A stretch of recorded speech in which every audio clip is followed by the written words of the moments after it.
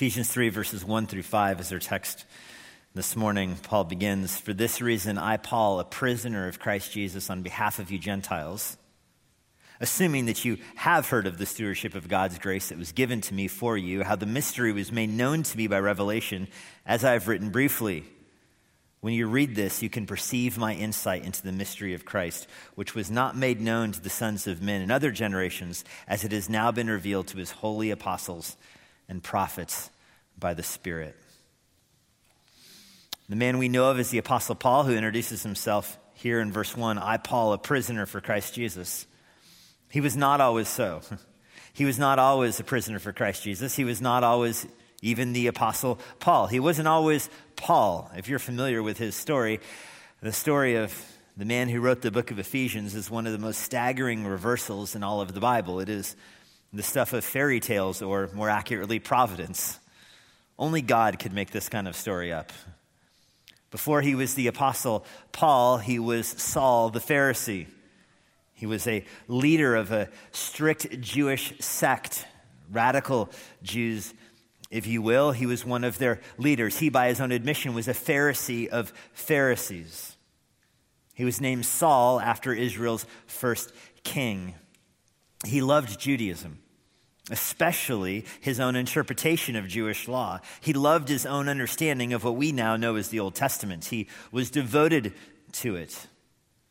Pharisees and scribes were experts in the law. They knew the numbers of words in each book of the Old Testament, for example. They could write it out. I mean, these people were as expert comes. They had a worldview that divided the world between clean and unclean. Clean, of course, was the Jews, and unclean, of course, was the Gentiles. Everything in the world was divided such, though, the division went to food. Some food was clean, some was unclean, to what you could do on days of the week, things you could touch, places you could go, and strictly off limits, of course, again, were Gentiles. What clothes you could wear, how you wore your hair, everything was connected to this concept of cleanliness, uncleanliness. Pharisees were experts in the system. They were the judges. They were the rulers. They rendered verdicts about what was acceptable and what wasn't acceptable. That was the former life of the Apostle Paul.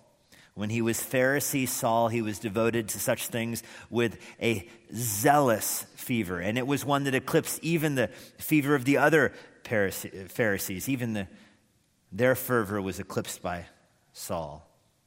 And so when Christianity started, Saul had a front row seat.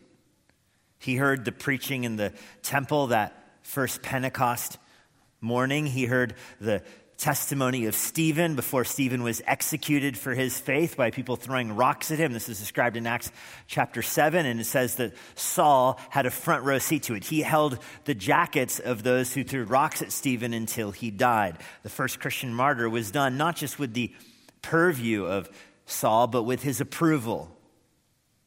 And that sparked something in him. Saul became convinced that Christianity was a threat to the entire Roman Empire, but specifically to the Judaistic religion that he so passionately loved and embraced. If Christianity was allowed to expand, then Judaism would wane, and Christianity was expanding on this preaching that God had torn down the dividing wall between clean and unclean. The very pillar, the very foundation, if you will, of the Jewish worldview was being eroded by the Christian preaching. And so Christianity for Saul was more than just another religion that was contrary to his. It was antithetical to everything he believed in. He saw it as a threat, and he responded to that threat by embracing the martyrdom, the execution of those that held it. And he set off to do just that. Now, after Stephen's death, the Bible says, many of the believers scattered out of Jerusalem, and some of them went to Damascus.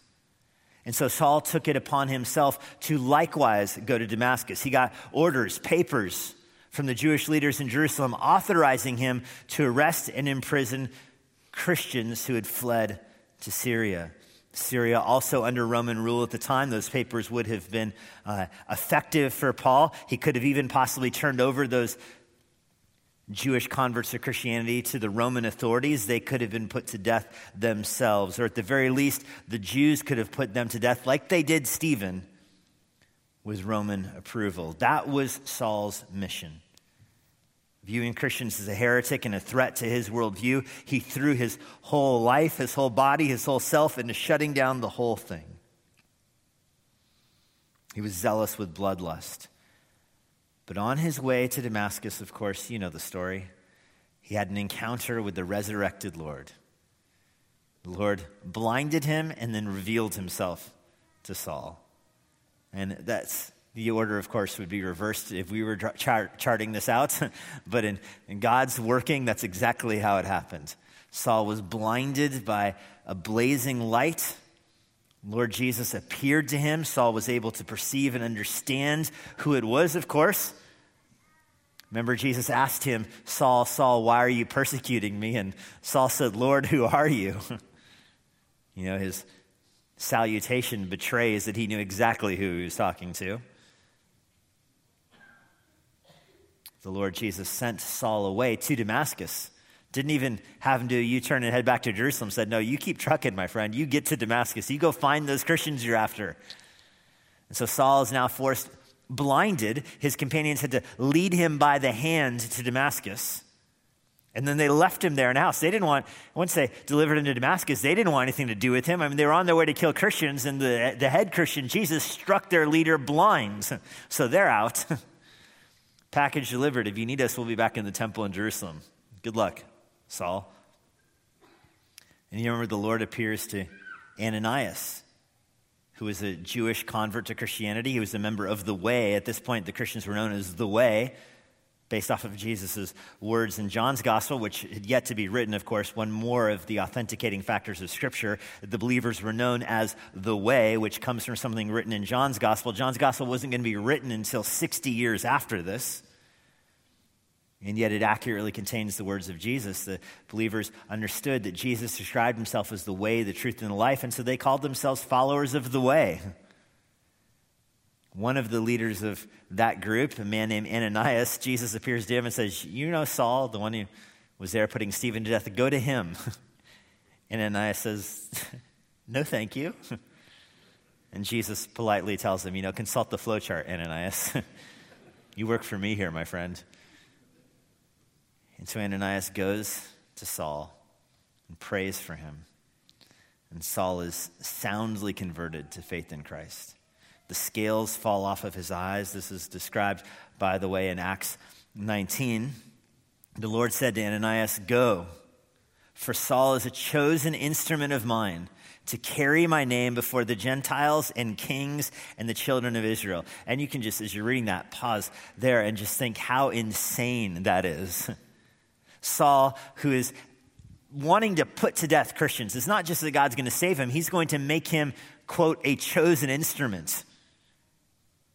Paul will become the apostle to the Gentiles, which is another radical reversal. The one who was so angry at Christians for saying that the separation between clean and unclean was torn down is now going to be an apostle to the very people who were defined as unclean. He was so hostile towards Christians for saying these kind of things, and now he's going to be a messenger to the very people who were outside of Judaism before. And he will go before kings and before the children of Israel. Speaking of Gentiles and Jews, children of Israel being Jews, of course. Kings, there were no Jewish kings then. This is obvious that he's going to be a missionary to Gentiles, specifically kings. And by the way, his name does not become Paul when he gets converted. He goes by Saul still in his Christian life. His name becomes Paul when he witnesses to his first Gentile king who becomes a believer. The first king who hears Paul's preaching and gets saved, that king's name was Paul. Paul took the name of the first king who was converted from his preaching. He would no longer be Saul the Pharisee putting to death Christians. He would now be Paul, an ambassador to Gentiles. Jesus continues in Acts 9, verse 16, for I will show him how much he must suffer for the sake of my name. That is so unlike the kind of gospel presentations here today, isn't it? Often the gospel presentations today consist of, health and wealth. You want your problems solved in life. You want your difficulties in life to get away. You want a better family. You want better kids. You want a better dog. Well, then come to faith in Jesus. Look at the gospel presentation that Saul heard. First of all, I'm the Lord, and I made you blind.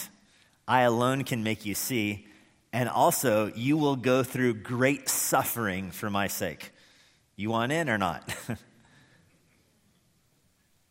if you remember how this plays out, Saul believes. He puts his faith in Jesus, and remember, the scales fall off of his eyes, and he can now see. Ananias came and prayed for him. The scripture says, quote, something like scales fell off of his eyes. I mean, you can picture Luke. Luke, who is a physician, Luke, who is a doctor, understands medical terminology here, and he says, I've never seen anything like this. Something, let's call them like scales, fell off of his eyes. He regained his sight. He was immediately baptized. Remember when the Pharisees tried to be baptized before, back in Matthew chapter 3, they came out to John the Baptist to be baptized before, and John said, you brood of vipers, who told you to repent? I thought you were the ones who had it all together. If you want repentance, then repent from your sins. If you want to come out here for some kind of show, go away. Well, Saul, when he gets converted, immediately is baptized and becomes the apostle to the Gentiles, sees a king, Paulos, converted, changes his own name to Paul, and submits his life to the word of God. The scales that fell off of his eyes illustrate his approach to the scripture. When he was a Pharisee, he viewed the Old Testament very closely. He saw the details of the Old Testament, but he didn't get the point. Now that he's a believer, he goes from blindness to sight. Now that he's put his faith in Christ, he can actually perceive the truth of the Old Testament. And this is the great reversal. The Pharisee who persecuted Christians becomes persecuted as a Christian by the Pharisees. The one who was opposed to Gentiles saw Gentiles as his mission field. And this is the great irony behind Ephesians 3, verse 1. I, Paul, a prisoner for Christ Jesus, on behalf of you Gentiles. This is the reversal.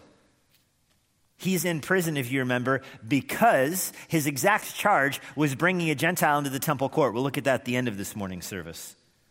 So he was a prisoner for the specific charge of bringing Gentiles into Judaism. And of course, that's not what he was doing. He was bringing Gentiles into the faith of the promised Savior, the Savior who was promised to Adam and Eve and Abraham and Isaac and Jacob, the Savior who's in the line of King David. That's the Savior. And yes, he should be a light to the nations. Yes, he should be a light to the world. This is 1 Kings chapter 8. Solomon, David's own son, prayed that the Savior would be a light to the nations. Moses in Deuteronomy 4 prayed that Israel would be a light to the nations. Of course the nations would come. This is the prophecy in Psalm 90, the nations would come. Haggai chapter 2, the nations would come to faith in the Savior. And so it's obvious that when the Savior comes, Gentiles would be converted. But this is something so obvious that the Jews could not perceive it. I'm looking forward to our time in Ephesians 3 because Ephesians 3 is its own really special and unique chapter. Ephesians 1 is all about the truth of salvation from God's perspective. Ephesians 2 is the truth of salvation from man's perspective. Ephesians 3 is Paul's prayer for salvation to work itself out in your life. God predestines you in eternity past. Christ dies for you before you were born. His Spirit saves you in your life and seals you for eternity future. That's chapter 1. Chapter 2 is you were dead in your sins and trespasses. Jesus caused your eyes to be opened through the preaching of his word and now has given you good works to walk in. It's the same story as chapter 1 and chapter 2, except from different perspectives. They converge in your heart right now. That's chapter 3. Paul's praying for this truth to work out in your heart right now, but his prayer is interrupted. He doesn't get back to his prayer actually until verse 14. If you notice the way Ephesians 3 works, he says, for this reason, and what he wants to say is, I'm praying for you. For this reason, I'm praying for you. I, Paul, am praying for you. I bow my knees before the Father, he says in verse 14, but he interrupts himself. For this reason, I, Paul, a prisoner for Christ Jesus on behalf of you Gentiles. And you want to get into his prayer, but he doesn't go there yet. He puts a parenthesis there. In chapter 2, verse 13 is just one long parenthesis, one long interruption of his prayer. And if you roll your eyes at that, I mean, if you're honest, you probably pray like that too, don't you? You pray, you're like, God, I have just one request, and then you almost justify your request. Like, this is what I'm actually at, because I know you're a good God, and you're holy, and you're pure, and I know I'm a sinner, and I've sinned in all these different ways, and I know I don't deserve this, but you told me to bring my request to you, but I really want this, but I trust you no matter what. Okay, now we're to it. Well, Paul's praying the same way, which encourages me. It encourages me that Paul interrupts his own prayer with some commentary here. His commentary is inspired, and so we're going to look at it. In fact, we're going to spend the next 4 weeks looking at his interruption to his prayer here before the prayer. So this is kind of the intro to the prayer. And the Holy Spirit saw fit to inspire this, and so we're going to see fit to study it over the next 3 or 4 weeks. This morning, we're just going to look to the first part of this, verses 2, 3, 4, and 5. And this whole interruption, by the way, is about the mystery of the gospel, the mystery how Jews and Gentiles will be part of the church together. But we're going to hold off on looking at the mystery itself until next week. But for this week, just almost the interruption to his prayer, the introduction to the mystery, it's verses 2 through 5. And the language that is all over this is about the importance of Scripture. Paul readies our hearts for the mystery, the revelation of the mystery, this foundational and radical shift in God's redemptive program. He readies our hearts to receive it by speaking and hammering home the authority of Scripture. It's like he's tilling the soil in your heart. What's going to happen in verses 6 through 13 is so profound, it changes world history. It's so profound, it will radically change your life. To get you ready for that, he spends these verses 2 through 5, tilling the soil in your heart, turning it over to help you get kind of the ground of your heart ready to receive the seed of the word. There are 9 references in these verses we're looking at this morning, verses 2 through 5. There's 9 references to Scripture. He tells you, he speaks to the mystery as that which you have heard, a reference to Scripture. By revelation, a reference to Scripture. I've already written briefly, a reference to Scripture. You'll read this, a reference to his own letter, which becomes Scripture. You'll perceive my insight, a reference to Scripture. It's been made known, another reference to Scripture. It's now revealed, a reference to this very book. By the prophets, a reference to the Old Testament Scripture. And now by the Spirit, a reference to the inspiration behind this book, which would become part of Scripture. 9 references to this. Paul's very aware that he's writing Scriptures. He's writing this. He's aware that this is inspired. And he's reminding the Ephesians, this is the inspired word of God. Now, what he's doing here, he's preparing them to receive the mystery. We'll look at the mystery next week, but to understand this, what he's describing as the mystery, something that was hidden and now revealed, is really earth-shattering. It's worldview altering, and he is making sure you're ready to receive it by reminding you of the importance of the Word of God. That's why 9 times he's telling you, the Word of God is what teaches this. You won't understand how radical of a change this is until you understand the power of the Word of God in your life. And so for an outline this morning, I want to look at, I'm going to give this heading, a mature Christian's posture before the Word. He's preparing the Ephesians to receive this mystery. He's telling them to kind of work on their posture before you get the Word. Look at how you're approaching the Word of God. Look at how you're receiving the Word of God. Posture, I think, is a good word for it. Posture, you know how we mean by that in English is how you're sitting when you're at work, or if you're parenting a teenager, you understand that the outside of them reveals the inward attitude. You know, they're listening to you like this. I feel like you're not really listening. What gave you that idea? I don't have a teenager yet. I can use that for 1 more year before it's too close to home. The posture for how you receive the word. So we'll talk this morning about that. Next week we'll get into the mystery itself. First, you're supposed to read the word with open eyes.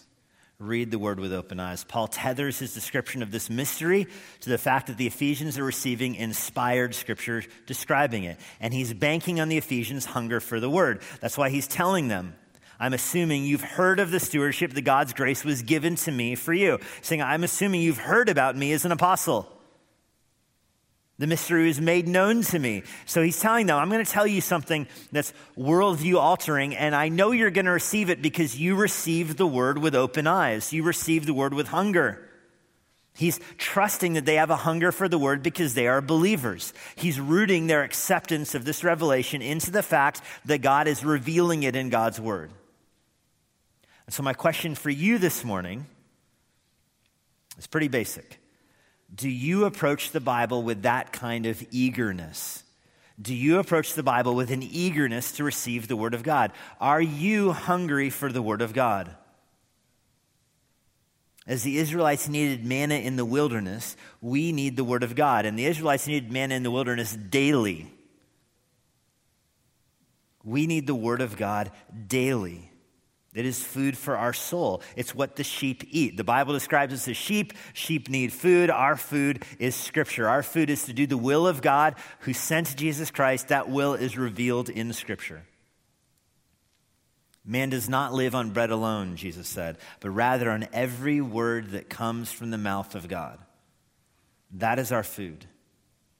So as Paul's reasoning with the Ephesians here, he's trusting that because they are believers, they will have an appetite to receive God's word. This is a telltale sign of believers. They want the word of God in their heart. They want the word of God in their mind. This is a very basic and practical way to fight sin in your life, is to memorize Scripture. So that when you're tempted to sin, you can bring Scripture to mind. This is a very basic way to fuel your worship. You memorize Scripture so that you are just reciting Scripture in your mind as an act of worship. It's a way to power your prayer life. You memorize Scripture so you can pray through parts of Scripture. In your devotional life, you can open the Word of God and read a passage of Scripture and pray through that passage, ask questions about that passage. I mean, this is the basics of the Christian life here. There was an old word, it's not used often anymore, but just the word quiet time. When I first got saved, my pastor said, a basic part of being a Christian now is you need to have a quiet time. And that word has fallen out of style now. I don't hear it very often anymore. But it's such an important concept. Devotional life is kind of how we call it now. But devotional life is a little bit broader. Like devotional life often includes like listening to Christian radio for devotions. Ye gads. Quiet time is this idea that you sit down and you open your Bible and you read it and you pray through it. You ask questions in your mind about it and you sit there quietly until you're able to answer the questions with yourself and your Bible. Not with texting a friend. But you pray to the Lord, and you work through a passage, and then the next day you work through the next passage. And that becomes a basic part of your life. That's feeding your soul the Word of God. That is like Christianity 101. I'm afraid that often people are missing that in their Christian life. But Paul banks his conversation here with the Ephesians on this reality. This is the Word of God, so you're going to want to hear it. And so ask yourself, do you want to hear the Word of God? Not Scripture on coffee cups, which is fine, if it reminds you to go have your coffee in your Bible. But Scripture in your heart, Scripture from the pages of the Word of God into your heart. Do you read the Word with open eyes? John 6, verse 66, after Jesus just ruins his best evangelistic opportunity. There's a massive crowd that's all out there to hear him, and Jesus gives them commands that are too strict for them. He says, you've got to eat my flesh and drink my blood, and they all leave. What's left is the apostles there, one of them who's a devil himself.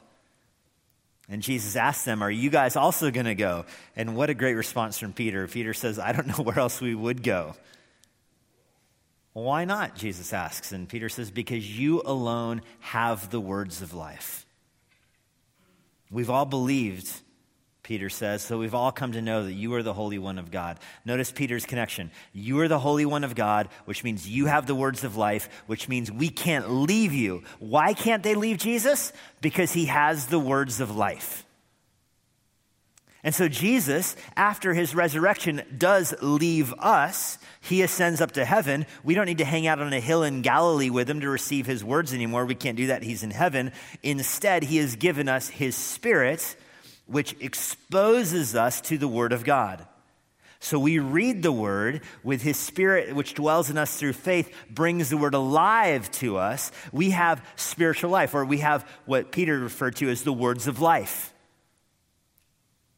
That's reading the Word with open eyes. It requires faith to do that. It requires what Peter said, that you are the Holy One of God. Because you're the Holy One of God, I can hear your words as the Word of life. And there's a uniqueness to the Word of God. There's no other book like the Word of God. I mean, I hope you're reading other Christian books. because that will fuel your devotional life also, and that will build out your mind. But those other Christian books are all secondary to the Word of God, because the Word of God alone is the perfect revelation of God. It's the only authority. Every other book you read is all secondary to the Word of God. Every other book you read is judged through the lens of the Word of God.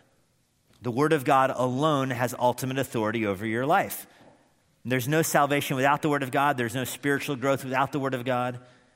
And thus Paul's approach to the Ephesians is rooted in their faith. If they have faith, he says, I'm a prisoner for Christ Jesus on behalf of you Gentiles, assuming you've heard of God's grace that was given to me for you. So they know God's grace so that you will receive the Word of God. As I'm writing to you briefly, he says in verse 3, I want you to receive the Word of God through your faith. It requires faith to open your eyes to see the Word of God. Did Paul read the Bible before his salvation? Absolutely. He was a Pharisee. But did he read the Bible?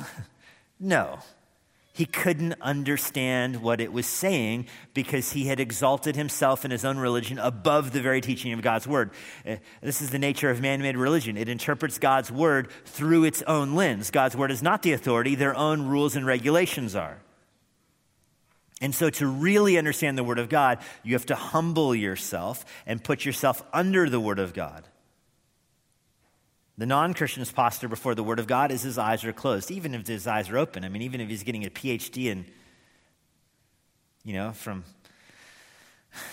literature, studying the Bible. And it's amazing to me how many non-believers will get PhDs in biblical studies. It's really astonishing.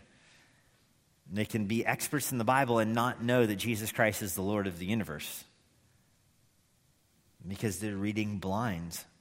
It works better. Reading works better with your eyes open. It really does. This is why Paul's conversion comes back to it. For you to be a recipient of the Word of God, you need to be converted. And when he gets converted, remember the scales come off of his eyes. Now he can see. That's just not like a cool thing that happened. It's a metaphor for us. And what's a metaphor for? To teach you the truth behind it. Your conversion is the same way. Scales fell off of your eyes in your conversion. You went from being blind to the truth of the Word of God to being able to read it and perceive it. So eyes open here is a metonym for having faith. When you have your eyes open, it's because you have faith. You can now perceive the truth of Scripture. And listen, this is not beneath you.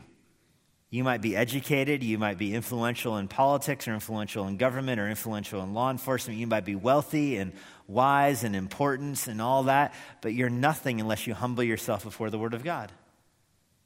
You have to have a contrite spirit and submit yourself to God's Word. A passage that speaks to this so perfectly also in the book of Acts 17.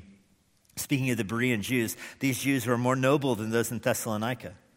Which, by the way, the Jews in Thessalonica, Paul specifically esteems them in 1 Thessalonians chapter 2, I think, for receiving the Word of God, not as the word of men, but as it is the very Word of God. So those in Thessalonica did receive the Word of God, and Paul commends them for it. Nevertheless, there was a class of people that was even better than them at this, the Bereans. They were more noble than those in Thessalonica, for they received the Word of God with eagerness. The Thessalonians received the Word of God and said, this is God's Word, amen, and they were believers. But the Bereans went further. They received the Word of God with eagerness, examining the Scriptures daily to see if these things were so. Those in Thessaloniki and the Bereans were both good people. They both came to faith. The Thessalonians heard Paul's preaching and said, that's the Word of God, we believe. And Paul commends them for it. The Bereans heard Paul's preaching and they said, we believe that because it matches the Word of God. Both paths are salvation, but Paul, here in Acts 17, says the second path is even better than the first because it pushes Scripture up higher and higher and higher. Many of them, Paul says, Acts 17, verse 12, believed with not a few Greek women of high standing as well as men.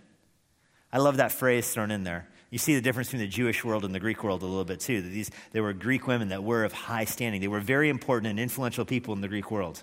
And some of them got saved through Paul's preaching because they heard his preaching and they checked the Word of God and they saw that it was true. This is Greek women who are hearing Paul's preaching, Old Testament prophecies fulfilled, and they're saying, what's Old Testament prophecy? Show them to me. And so you picture these Jewish people having to walk these Gentile, prestigious, wealthy, Gentile, influential women through 2 Samuel chapter 7 in the Davidic covenant. Let me explain this to you. And this is how it's fulfilled in Jesus. And they're like, oh, it matches, I believe. What a crazy scene, by the way. And I hope it convicts some of you. Some of you, I fear, fancy yourselves as too important to submit yourself to the Word of God. Here's important, influential people, high standing. Also a couple men thrown in there too. And they were able to submit their hearts to the Word of God. The Bereans should be your example, receiving the Word of God with eagerness. That's the first part of your posture, receive the Word of God with eagerness. The second part, perceive the Word with a humble heart. Perceive the Word with a humble heart. Read it. By the way, I'm drawing these words. I'm not making them up here. I'm drawing them from verse 4 of Ephesians 3. When you read this, that's the first one, you can perceive my insight into the mystery of Christ. So that's where this outline is coming from. Read in verse 4 and then perceive in verse 4 into the mystery of Christ. And remember, we're going to hold off on what the details of the mystery until next week. But here he's saying, because you read, you will perceive. It's not enough to have open eyes. Your posture is not complete with eyes open. You complete your posture with eyes open and then a humble heart. And I'm becoming more and more convinced that this is going to be one of the critical attributes of a mature Christian in the coming generation. As you see persecution increase, as you see Christianity becoming less and less politically accessible and tolerable, there's different responses to that. And some Christians might respond to that by being bold and strong and angry and taking on the world and taking on the culture, which is a Don Quixote going at windmills kind of approach. The right response is to humble your heart beneath the Word of God. Let the Word of God do the work in the world for you. And you humble yourself beneath the Word of God. This is why faith is needed to understand God's Word, because humility in your heart is needed to perceive God's Word. Let me try to explain it this way, because often this just becomes theological concepts, that you need salvation to be submissive to God's Word. But let me walk you through the way this works. A non-Christian sees himself as the authority. He is the judge over God's Word and what is true and what is not, which means he's not in a very good position to render a verdict on it. The first function of God's Word is to convict the sinner, right? God's Word is given to expose you as a sinner and to convict you. So if you are the defendant and God's Word is prosecuting you, you cannot also be the judge. I don't know if any of you have been a defendant in a trial. I have. It was speeding. I was the defendant. I presented a very good case. After my case, the judge did not ask me, so, now that you've heard your evidence, what verdict do you render? I wish she had, by the way, because I had a good case. She just was not persuaded by it. I still feel to this day, had I appealed, I would have won. If you're the defendant at the trial, you don't get to render the verdict because you are the one who is on trial.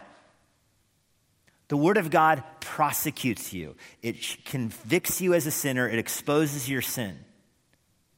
So if you respond to it defensively or making excuses for your sin or getting around it, or like W.C. Fields said when he was confronted with the Bible, somebody said, "What are you doing reading the Bible?" And he responded, "I'm looking for a loophole." That's the way many people respond to the Bible, looking to dodge around it, looking for an excuse to get away with it. That's not a posture of humility before it. When you come to faith in Christ, you receive Jesus as your Savior, you confess your sins, you believe He died on the cross as bearing the wrath for your sin, you believe He was resurrected, you receive that by faith. You now have the Holy Spirit who dwells in you, who is also convicting you of sin, and all of this should put you under the Word of God. So you're no longer reading it in a position of authority, like you're reading it as I'm determining what's true and what's not. You're reading it as a position of a soldier getting orders from a commanding officer. You're now not responsible for weighing which part of the Bible is true and which isn't, which has authority and which doesn't. No, it all has authority and it's all true and you are submissive to it. Saving faith is believing that Jesus Christ died because you are guilty of your sin. So the Bible wins. It declares you to be guilty. You submit, you surrender. Your sentence is given to Jesus instead.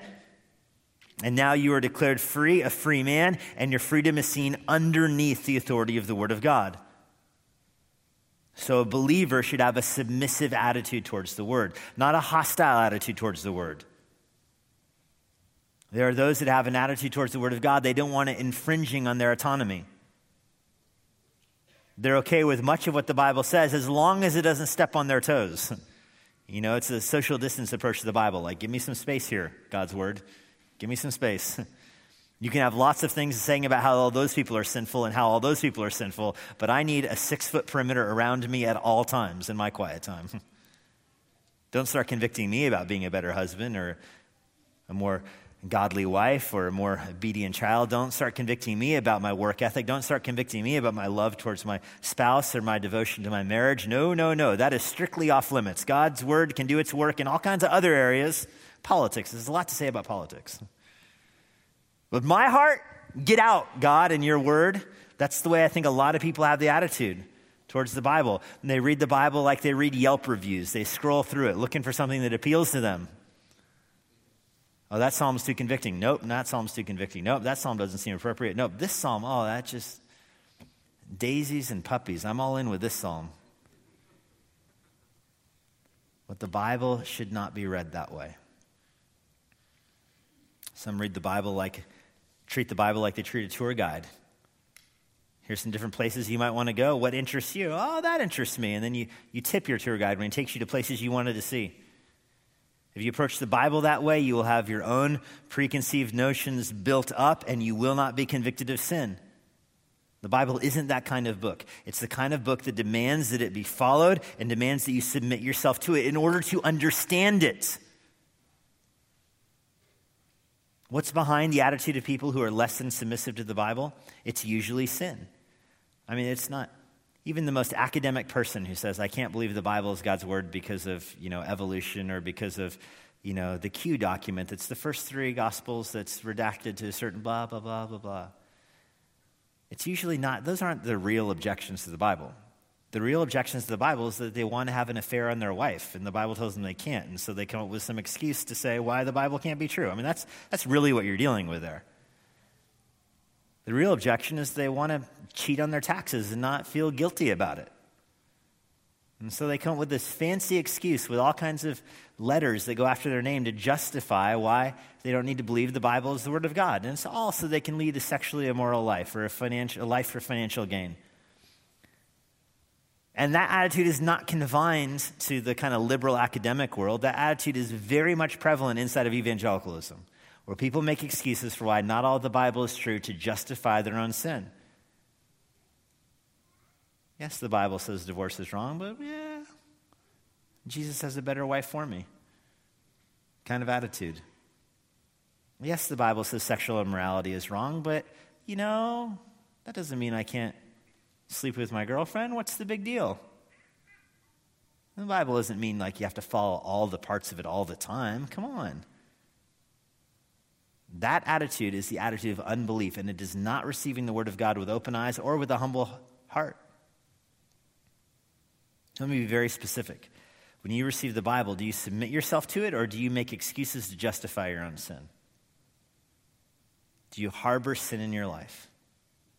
Do you harbor sin with your boyfriend or your girlfriend? Do you harbor sin with your finances?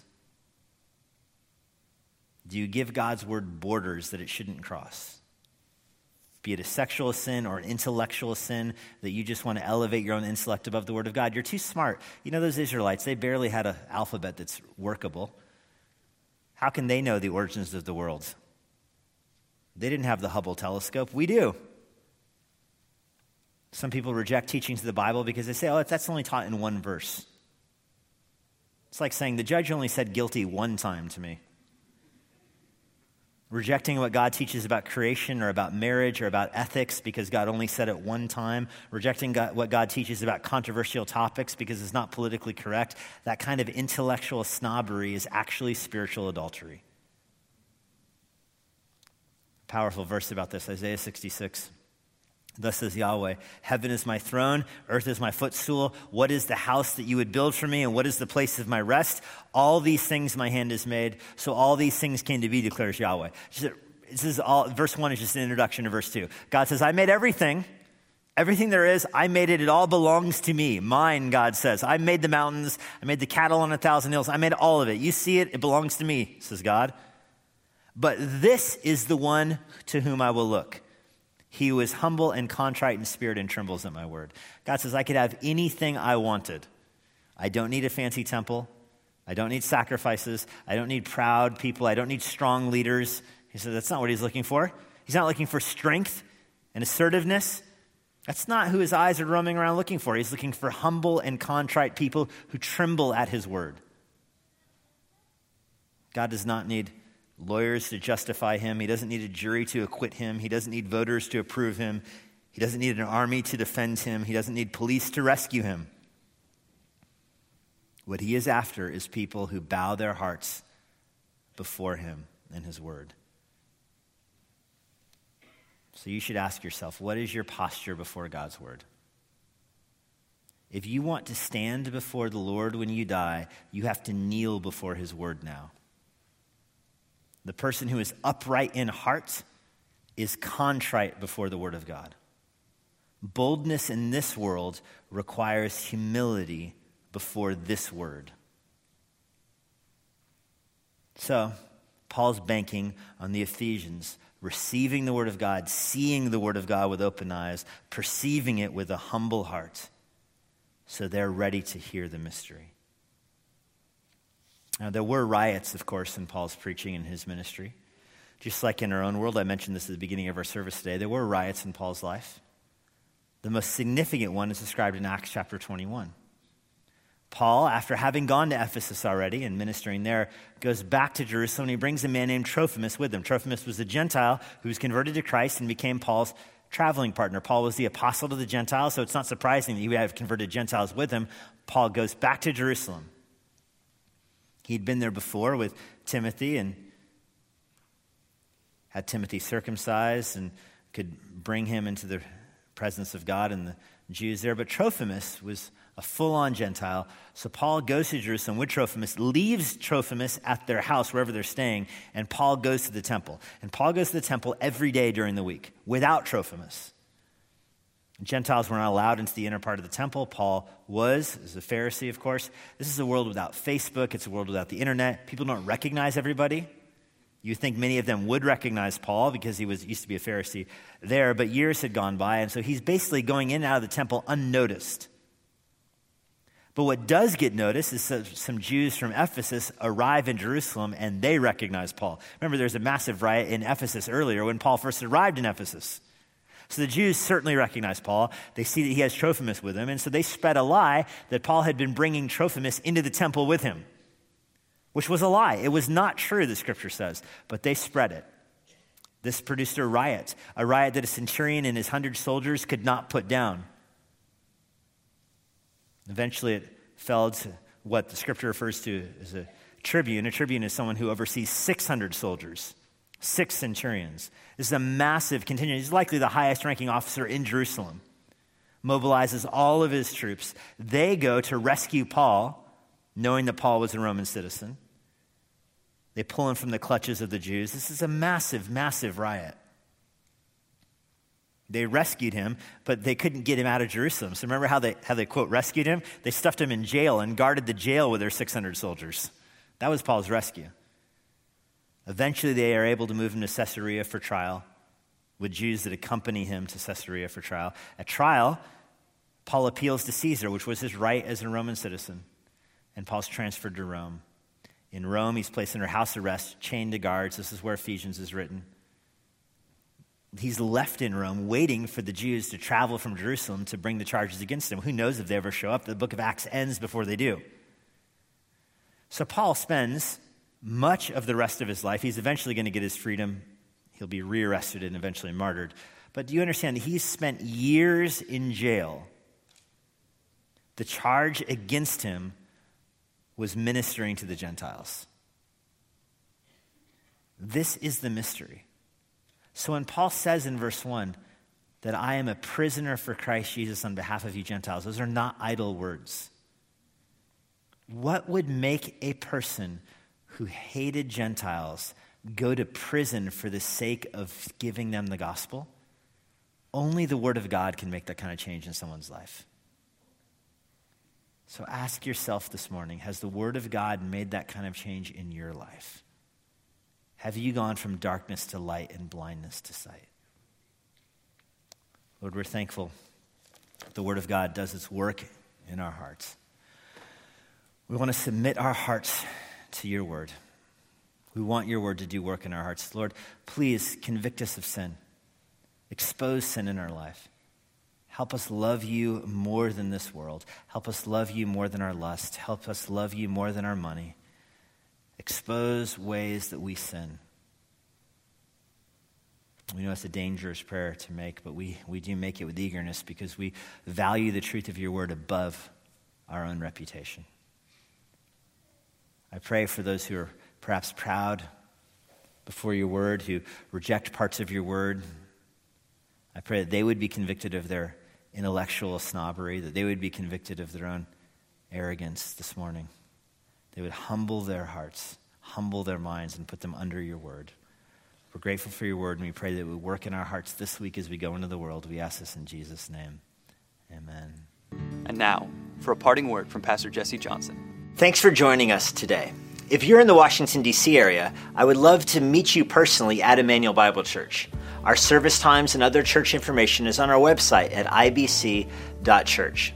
If you want information about the Master's Seminary and their Washington, D.C. location, go to tms.edu.